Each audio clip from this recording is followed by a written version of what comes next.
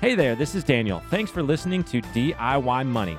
Now, if you haven't already, be sure to give us a 5-star review so your friends know that this is a show that they can learn from. Follow us on Instagram at DIY.money. Now, enjoy this episode. Welcome back, ladies and gentlemen. You are listening to another edition of DIY Money. DIY Money. All right, second recorded show of 2020. We've got a doozy. Subject matter that keeps coming up from Adriana in Miami.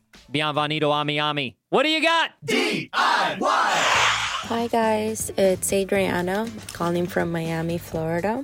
My question is in regards to something that I heard on one of the previous podcasts that I was listening to. And you guys mentioned in regards to when you're planning on getting a home that it might be better to rent for a year or two before you actually commit to buying a home. So I just wanted to know if you guys are gonna touch on that a little bit more in the future, because I always thought that it was always better to buy instead of rent. If there's a reason behind that, I would love to hear more about it. Great question, Adriana. Let's start off with Daniel, who is currently in the situation that you're talking about. Daniel, what say you? Yeah, we are currently renting. And what I will say right off the top is this is very, very situationally dependent. So when it comes to housing and buying a house versus renting a house, it really is it depends. Many things are when we're talking finances, but especially when it comes to housing, because not only is it your personal finance situationally dependent, but it also depends on where you live. The economics of kind of the market that you are in, where housing prices are versus rent prices, where the supply and demand is. So a lot of it is going to depend on the market. Some of it's also going to depend on your occupation and what it is you do and how mobile you need to be and things of that nature. So there's a lot of moving pieces. So it's not going to be an always or never situation. Now, here's the journey that we've been on. A year and a half ago, we got an offer to buy our old about 100-year-old house that we had in a neighboring town of Lexington, a neighboring town from where our office is located, where we work. And so the commute was a little bit longer. We had been looking to move into Lexington at some point over the next couple years. And so it was on our horizon. It's something that we wanted to do. We wanted to sell this house, buy a house in Lexington, like any normal person would do, sell a house and then buy a house. This house was getting to be a bit too small for us. We had another kid on the way. It was a 2-bedroom, 1-bath. Kind of a starter home, young couples kind of home. And so it just wasn't working out for us anymore. However, the housing market was so hot around here during that time that before we ever thought about putting it on the market, a realtor friend of ours called and said they had a client looking for this. They knew we wanted to move in a couple of years, wondered if we could accelerate that. So we came up with a price that we would be willing to sell it for, that the buyers would be willing to buy it for, and we moved. At that time, again, there wasn't a ton of inventory on the market. We did not like the prices of the things that we did see. And so we chose to rent, to sort of take a deep breath, take a step back, and put ourselves in a place where we could objectively, one, save more for a down payment, kind of hit our goal of what it was we wanted to put for a down payment, and to really not have to make a decision so quickly, like many people do when they're trying to sell a house and buy a house at the same time. You're having to make a decision much quicker, and so more emotion gets brought into the picture than might be reasonable. Also, by moving into the town that we want to be in, renting, we have the option to, one, rent different houses over the course of that time until we buy a house, figure out what areas we want to be in, figure out, what are the grocery stores that we like to go to, what's the commute route that I like to be on to get to the office, things of that nature. We get to really try things. We can also try different styles of houses. So, we're in sort of a single family 2-story right now. We can try a 1-story. We can try older houses, newer houses, etc. There's variation in the rental market. Now, we have a dog, so it limits some of what we can do. But for those that don't have a pet, you have a lot of options when it comes to renting. You do have some level of inflexibility as far as maybe the lease goes. We were lucky to find a landlord that had a pretty favorable lease breaking option built in that didn't tie our hands to just the annual renewal period when we can move out. There's a small penalty, not a small penalty. There's a penalty if we decide to move out during our lease, but we can get out. with a penalty. So if circumstances change, if we needed to move, if we saw our dream house and our emotions and our heart just filled up with awe for this house and we had the money in our down payment fund and we wanted to go after it, we could take a calculated assessment of breaking our lease and go after that house, so forth. Finally, the math made sense for us. Why? Because the house that we moved into for a rental would sell for about $245 to $260 right now on the market, somewhere in there. And at about 4% interest rate right now, if you add in the taxes and insurance, the monthly payment on that house would be what we're paying in rent. Now, the landlord is going to get to keep the equity that we're basically paying into for him, but he's also been doing all of the maintenance for us.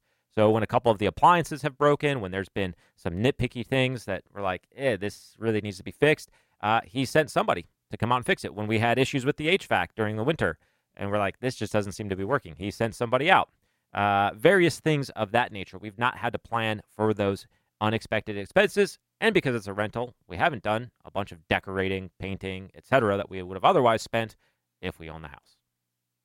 Okay, I've got a couple rules that I have adopted over the years from observing, once again, or participating in myself that have saved me and others a ton of heartache. However, I have only solidified those rules when I see people not follow them. And that is, upon a move to a new city, I advise that someone rents for at minimum 1 year. Now, why? Because while you may have a general idea of where you would like to live, let's say you're returning to a city. Say you're returning to a place that you maybe spent time before. You moved away, now you're coming back, and even at that point, you have a general idea of the part of town you want to live in. I caution you against jumping the gun on a purchase because being in a different life stage may actually mean that that part of town does not suit you any longer. A perfect example is in the town we live in now. I've lived many places, and over the years, I have lived in parts of town that were more accommodating to the things that I was involved with at the time, whether it be an office location, a school for a student, or extracurricular activities, the gym, the social activities, etc. And so when you move to a new city, despite what your knowledge is, or maybe you've even been there before, or maybe you're talking to people who say, oh my goodness, you need to be on the east side, you need to be on the west side, you need to be in this neighborhood, these schools are the best. It may not be the best for you. And so going to that city, renting something, taking the pressure off, getting acclimated, making sure that it's the job you love, it's the location you want to be, it's the gym you joined, it's the friends you have, it's the place you go to work out, it's the place you go to eat, it's whatever it may be. You may find that one area of town that you were unaware of suits you much, much better. It's a beautiful day in this neighborhood, a beautiful day for a neighbor. Would you be mine? The second thing is an ability to gain an understanding for the market. A common rule of thumb in real estate is money in real estate is made on the buy. It's made on the buy. Now, many people go, oh, I'm not a real estate investor. I got a news flash for you. If you buy a large piece of property, more than likely one of the largest investments you'll ever make, you are a real estate investor. And so money in real estate is made on the buy. Yes, history over the last several decades, there was a period until over the last, let's say, 5 to 10 years, where real estate went up considerably and money was made on the appreciation level of the real estate. Nowadays, that's becoming more and more difficult. The reason is because we have so much more building going on. And ultimately, those prices have gone up considerably. And so one has to be very careful when you go into a new area, if you're not really familiar with the area, the market, what might be being built, what might be coming down the pike, and then ultimately paying too much. So on one hand, from the standpoint of just getting familiar with the area and the geography, it makes sense. On the other hand, you want to make sure that you are buying at the right price. And as Daniel just said, looking at the math and looking at the finances, it made sense for him financially right now to be a renter rather than a buyer. And over time, that may change, that may not change. The other thing is, do you have the ability to put an amount down in order to avoid such things as PMI, to get a reasonable interest rate? If you don't, then that math becomes more and more difficult. So again, I encourage you to do more research, read more on the subject. It's a really hot subject matter right now, so a lot of people are writing a lot of interesting things about it. I would caution you, though, to avoid just the hyperbolic qualitative pieces. There's pieces out there that talk about negative home ownership, and it's just like, well, why would anybody want to buy a home? It breaks all these things, the maintenance this, there's no quantitative data to speak of that backs that up. The other side is someone says, hey, it's the greatest investment, low interest rate, real estate prices have appreciated at this, it's the best thing you could do.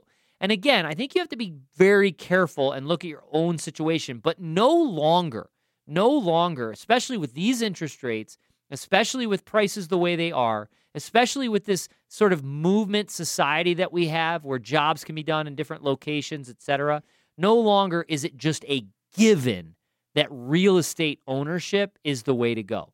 I think you really have to look at it. But again, it's why I adopted a rule regarding at minimum 1 year when you're in a new city. So if that's you, then I would at least wait a year, and that's probably exactly what you're referring to regarding that podcast was that general rule of thumb. Anything else to add there, Daniel? Yeah, I think you touched on this idea that, housing just goes up and it goes up crazy is the mentality. And you kind of said that might not be what it looks like going forward, but I think it's still in people's mind that it is. Because I know when we rented, people were like, well, why don't you just buy and then sell in 3 or 4 years? And we're like, well, when you take into commissions and, the fees, acquisition and selling fees and all that nature, like we might break even. And what they were trying to insinuate is, but housing prices are going to go up like 3 to 5%, every year for the next couple of years, and you're just going to lose out. Well, there's no guaranteed free lunch, and there's no guarantee that they will go up at that rate or that they'll necessarily even go up. There you go. That was a great question. And if you're new to the show, all that Adriana did was sent us a voice memo from her phone. She recorded it on her voice memo. She sent it via email to podcast@DIYmoney.org, podcast@DIYmoney.org. We used the question, so now Derek will send her a $25 Amazon gift card for using that question. Thank you so much for that question, Adriana. If you're new to the show, please go back, listen to all the episodes, give us a 5-star review on iTunes. It really helps out. Make sure you check us out on Insta, DIY.money. If it's your thing, join us in the DIY Tribe on Facebook. That's the DIY Tribe. Got a lot of fun things going on there. Remember, friends, the secret to wealth is very simple. Live on less than you make, invest the rest, and do so for a very long time. Make it a great one.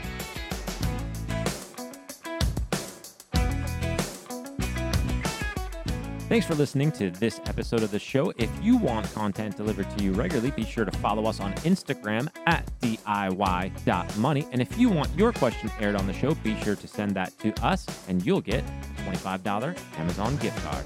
This show is for entertainment and educational purposes only and is not intended as personal financial advice. Before making any financial decision, please do your homework and consult a financial advisor as needed.